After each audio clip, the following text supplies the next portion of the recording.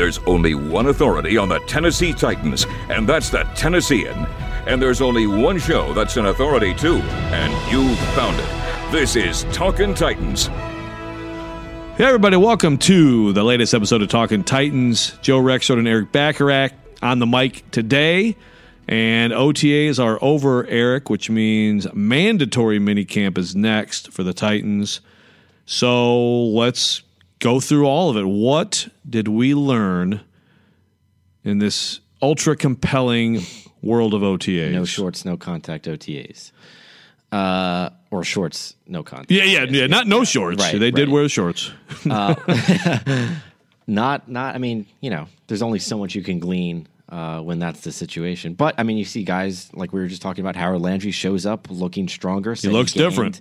Probably 5 pounds, and it looks like it's 5 pounds of muscle. He looks different, and the things he was saying at his press conference, I thought were, if you're a Titans fan, things you absolutely want to hear from someone in his spot, because he's there. They need him to take a big step this year. Yeah, absolutely, and I think the foundation was laid fairly well last year. We saw some glimpses. It's just getting that consistency, and he spoke about today sort of adding some moves to his repertoire, so he's not this one-trick pony type of guy coming off the edge. And you could see last year that at times, like, he needs a counter move. Yeah. And that's a rookie often. But yeah, he talked about that, and about. I thought it was interesting going into. He was asked about, is it hard to go to the secondary moves, I guess, basically, like using your secondary pitches. And he's talking about, well, some guys are good against this, not as good against that. So you got to be able to be versatile enough to say, okay, I can use this against this guy, this against this guy. I mean, it all makes sense, but he broke it down well. And the fact that he stayed at the facility all off season, right?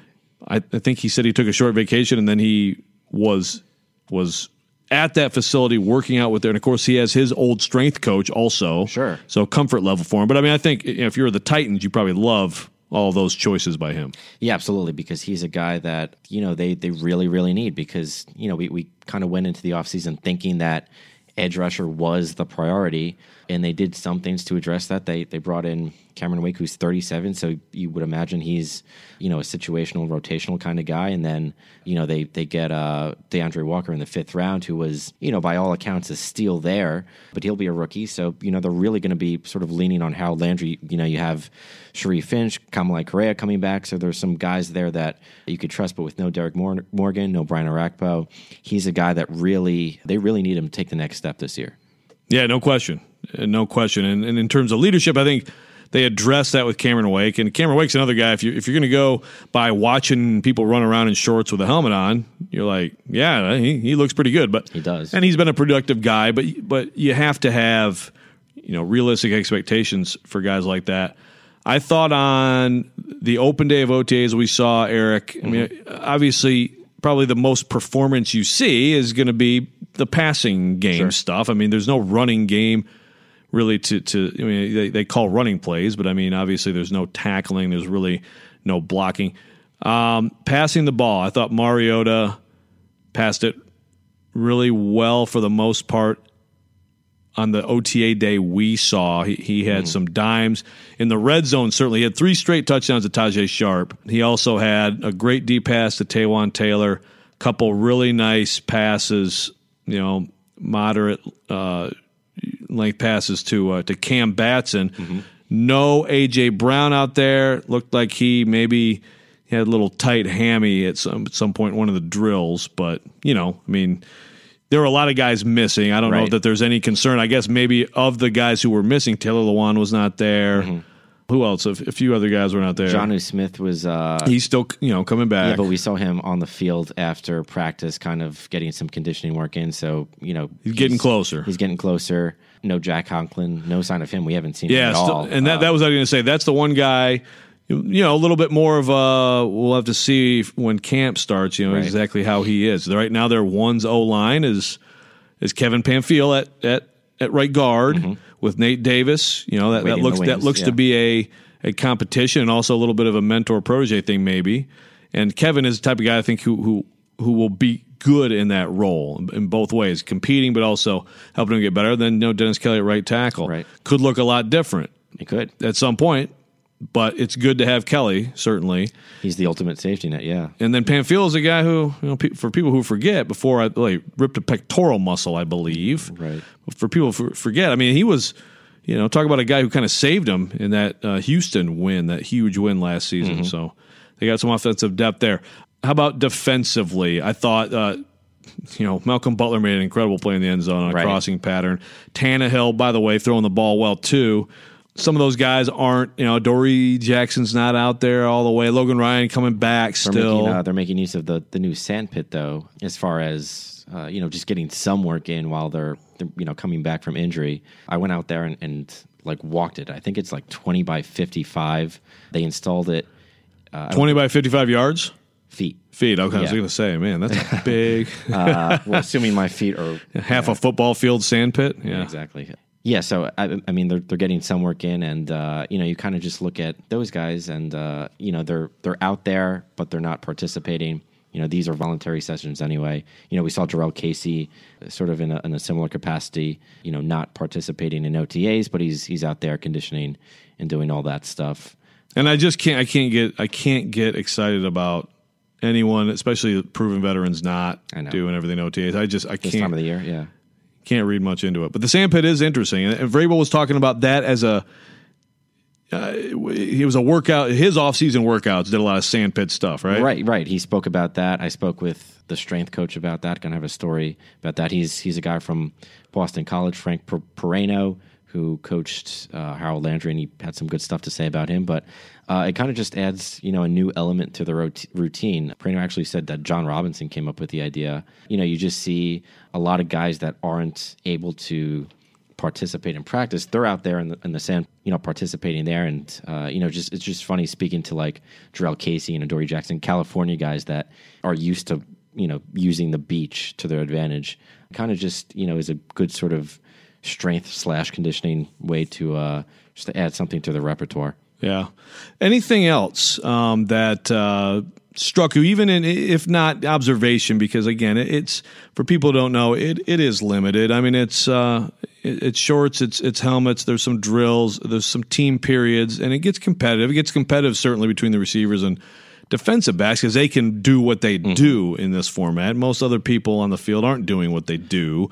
But even in conversation, a story you came across or an interesting tidbit maybe someone gave you here during this phase. Well, even to your earlier point, just about the receivers, it's like, we saw a couple of really strong back-to-back OTAs from Tajae Sharpe, from Taywan Taylor. But I remember just, when I was starting on the beat with Taywan, he's a guy that performs really well in practice, and then, come Sundays, it doesn't fully translate. Some weeks it does, but not consistently on enough. Type passes, but yeah, exactly, not consistently. And just speaking with Tajae today, a lot of reporters sort of asked him the question, do you feel the pressure now that they bring in a guy like Adam Humphries, they draft AJ Brown, and now the wide receiver depth chart this year versus last year, it's so different. Tajae and Taywan are, much farther down, all of a sudden competing for their jobs, and a guy like Tajae really doesn't have a whole lot to offer as of right now on special teams.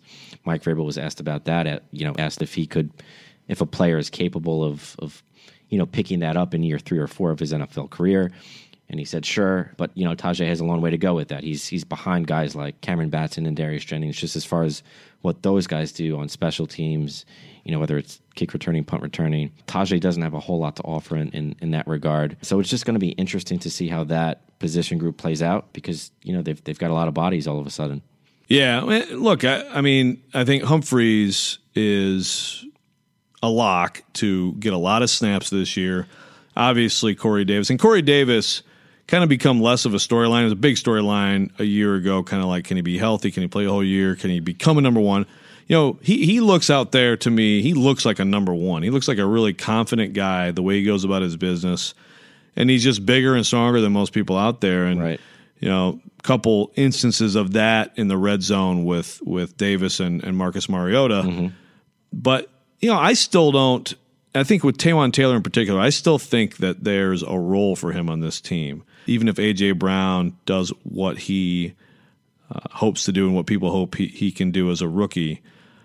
Sharpe is the interesting one because he's a solid player. He's not quite like an over-the-top type guy like No. Taiwan is. Yeah.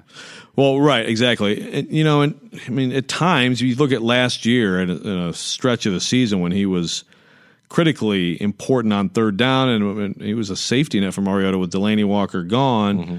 But then, he kind of fades in and out, and he doesn't overwhelm you with anything he does. But yeah, special teams probably an important thing for him. When mini camp hits, some teams have. The Jets have minicamp, and that means, Le'Veon Bell's showing up. So, some teams have that. It's not really a thing with the Titans. There's nobody that, they're waiting to show up. They don't have that guy. It's not like, the Browns waiting for Odell Beckham to show up. It's not that situation here. But that said, anything for minicamp, which is next week, that especially excites you? Or is it just, I'm excited for this phase to be over and the next thing will be training camp? Yes. It is option B. Yeah, it's far and away option B. It's still interesting to see sort of Arthur Smith get comfortable in the role and what the guys have to say about him. He was on Taylor Lewan and Will Compton's podcast. I know. I still haven't listened to it. I've listened to like the first probably quarter of it. It's long. I told you it's like an hour 40. But it's That's all a interesting long stuff. podcast. Yeah, they just start and there's no real structure. They just talk. Yeah, and it's awesome. So I would recommend listening to that. But yeah, it's kind of just interesting to see what players have to say about him. The whole thing with him is he's a guy that players really supported, and he's a guy that's obviously survived a bunch of different regimes, and that speaks to just what the organization thinks of him, and just seeing how that sort of translates into what he does, as a play caller, as a guy who is implementing a system with sort of fragments of regimes past. So that's something that throughout this entire season is going to be something to continue watching. Yeah, we've talked about him. We'll talk about him a lot again, because once the play calling starts, then you really start getting stuff down on tape, so to speak. Yeah, because he's unlike LaFleur. He doesn't have any play calling experience under his belt. Although remember, LaFleur didn't really either. LaFleur was the OC, but was not the play caller. But yeah, I mean, still, it's a jump, but clearly a very respected coach. He's really good on the field with the players. He's good in media settings. I mean, he's impressive in terms of just his presence. Now, of course, again, what does that mean for play calling? I don't know how you can predict play calling success. I mean, I think if you have better players, that probably helps. But that's going to be fascinating. But I get, like, you watch Arthur Smith out there, and you're not surprised that Mike Vrabel would look at him as a fast riser and as a guy you want to keep around and put into a prominent role. So one of many storylines to watch. So there you have it, folks. That's OTAs. Minicamp next. We'll be back to talk about that and developments during minicamp. And then finally, we can look forward to some training camp. Thanks for listening. Talking Titans. Talkin' Titans hosts each Thursday at Tennessean.com. You can also subscribe to Talkin' Titans for free on Apple Podcasts and Google Play. I'm Sean King. Talkin' Titans is a production of the Tennessean.